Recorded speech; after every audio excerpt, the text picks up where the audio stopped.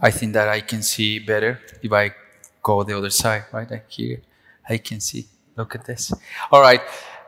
Probably you noticed that now we have interrupted the sequence of Gospel of Mark.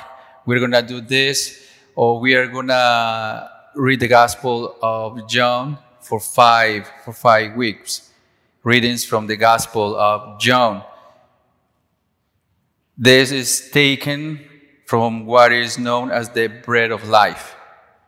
Bread of life is sequence. And Jesus identifies himself as the bread of life as we come to the conclusion of this text.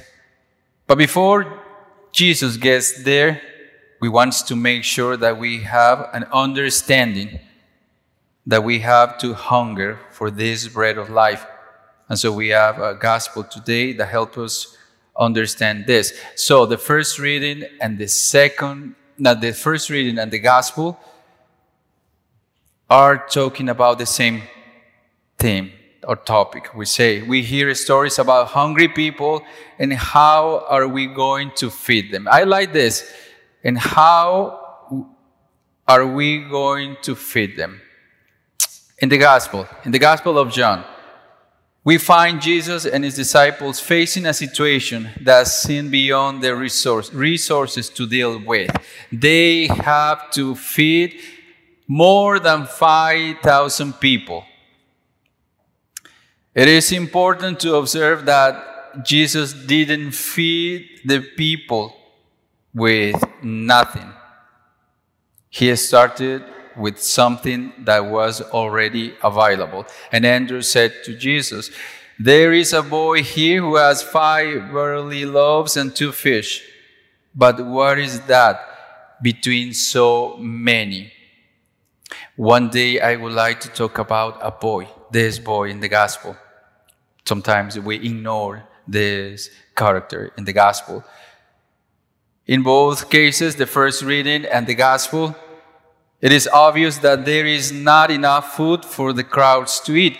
But in the end, there is so much food that everyone can eat their fill, and there are even leftovers. So each reading shows how carefully God feeds and cares for us. In the Bible, the bread was understood as a sign of God's gift to strengthen human beings. Bread was a sign of hospitality, wisdom, intelligence, peace, and life. That's why bread is important. Jesus presents himself as our bread of life. God will satisfy every human hunger. Jesus feels a sense of responsibility for the numbers of people who follow him around the Sea of Galilee. The impossible became possible in the power and prayer of Jesus. Jesus saw that he could do a great deal with those few resources. 5 loaves and 2 fish. Is that like a number, the perfect number, 7. 5 loaves and 2 fish. Jesus' actions with the bread in the gospel remind us of his actions at the Last Supper. He took the loaves, gave thanks, and gave them out to all. On both occasions, in the desert of Galilee and in the upper room in Jerusalem, what was given to Jesus was insignificant compared to what he gave back. In other words, we offer what is of little value: simple bread and very ordinary wine. And we are given back what is of infinite value: the Lord's body and blood. In the wilderness, the Lord worked powerfully through the very insignificant resources to feed the physical hunger of the people. At the Eucharist, The Lord works powerfully through the insignificant resources to satisfy the deeper spiritual hunger of the human heart. So, the Eucharist that we are celebrating today, this beautiful evening, is also about giving, about loving, and about sharing. The bread which has been offered by all is blessed at the consecration, then broken and divided and given out to all. If the Eucharist is about loving, is about sharing, how to feed people in a spiritual way. We know about this, the bread of life. We know why they talk about the bread. But now how to put into practice the gospel today in my life, into your life, with people around you. Because you said you came here and you don't have homework or duties, what to do? Okay, I'll tell you. This is the thing. In the second reading, St. Paul gives us a more realistic way to live and to feed others as the church by living in humility and gentleness, by acting with patience, bearing with each other in love, and always seeking and striving to preserve unity of the Spirit through peace. We are always called upon to feed the world in the literal sense.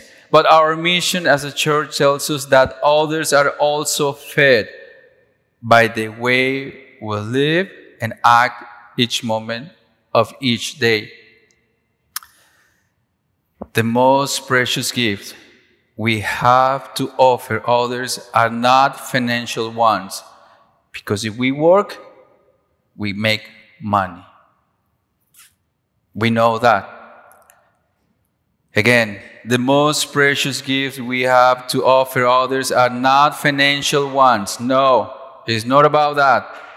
But gifts of friendship, love, understanding, acceptance, and forgiveness.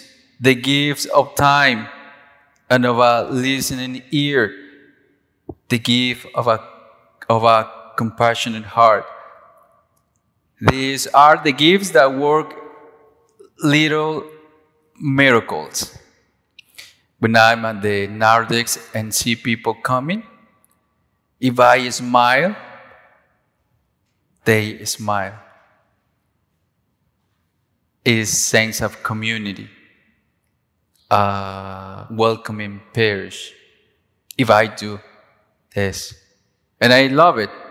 Sometimes I thought that, just smile is not a big, that is not important.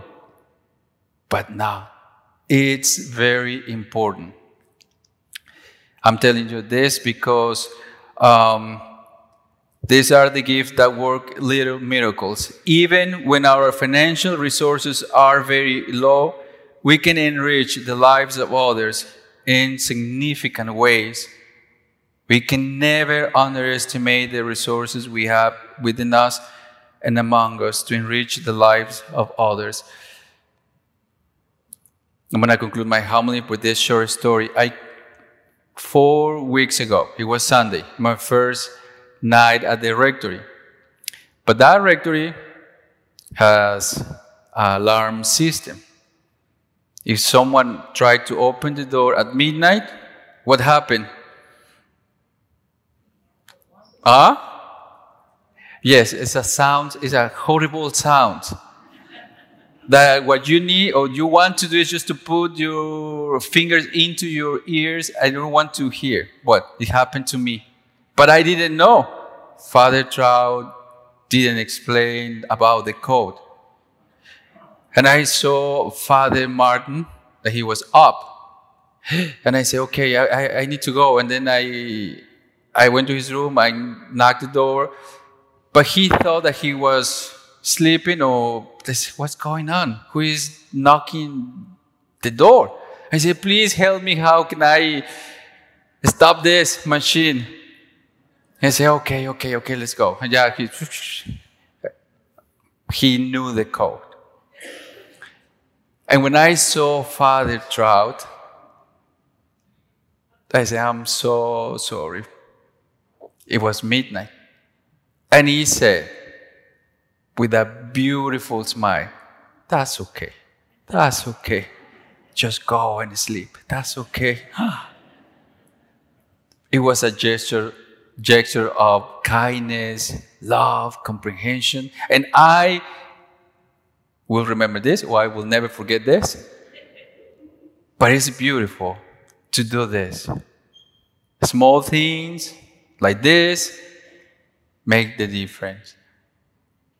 We don't need to give money, but we can give time, comprehension, love, peace. And we can do this at home with your wife. You can do good things for your wife, for your husband. But if you don't say, I love you, and at the end of the day, but I know that he or she can do good things for me. But good deeds and good words, it's a good combination and a good connection. So this is a good fruit that comes from receiving the Eucharist. And also, I'm happy to see a lot of people today. I don't know how many people are here in this beautiful church, but you are here because you want to receive communion and to listen to the Word of God. You are not here because Father Emmanuel is going to celebrate the Eucharist. Probably you didn't know. All right? But this is the good thing, that you are here because you want to receive communion. Because you can watch Cardinal Suppish on TV, but you say, no, probably it's not enough.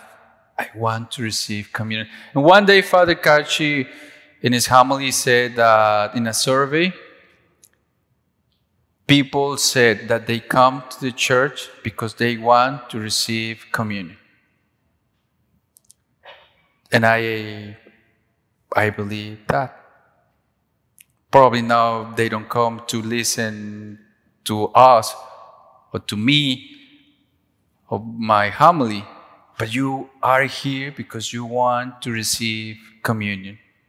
This is the bread of life, and Jesus is our bread of life.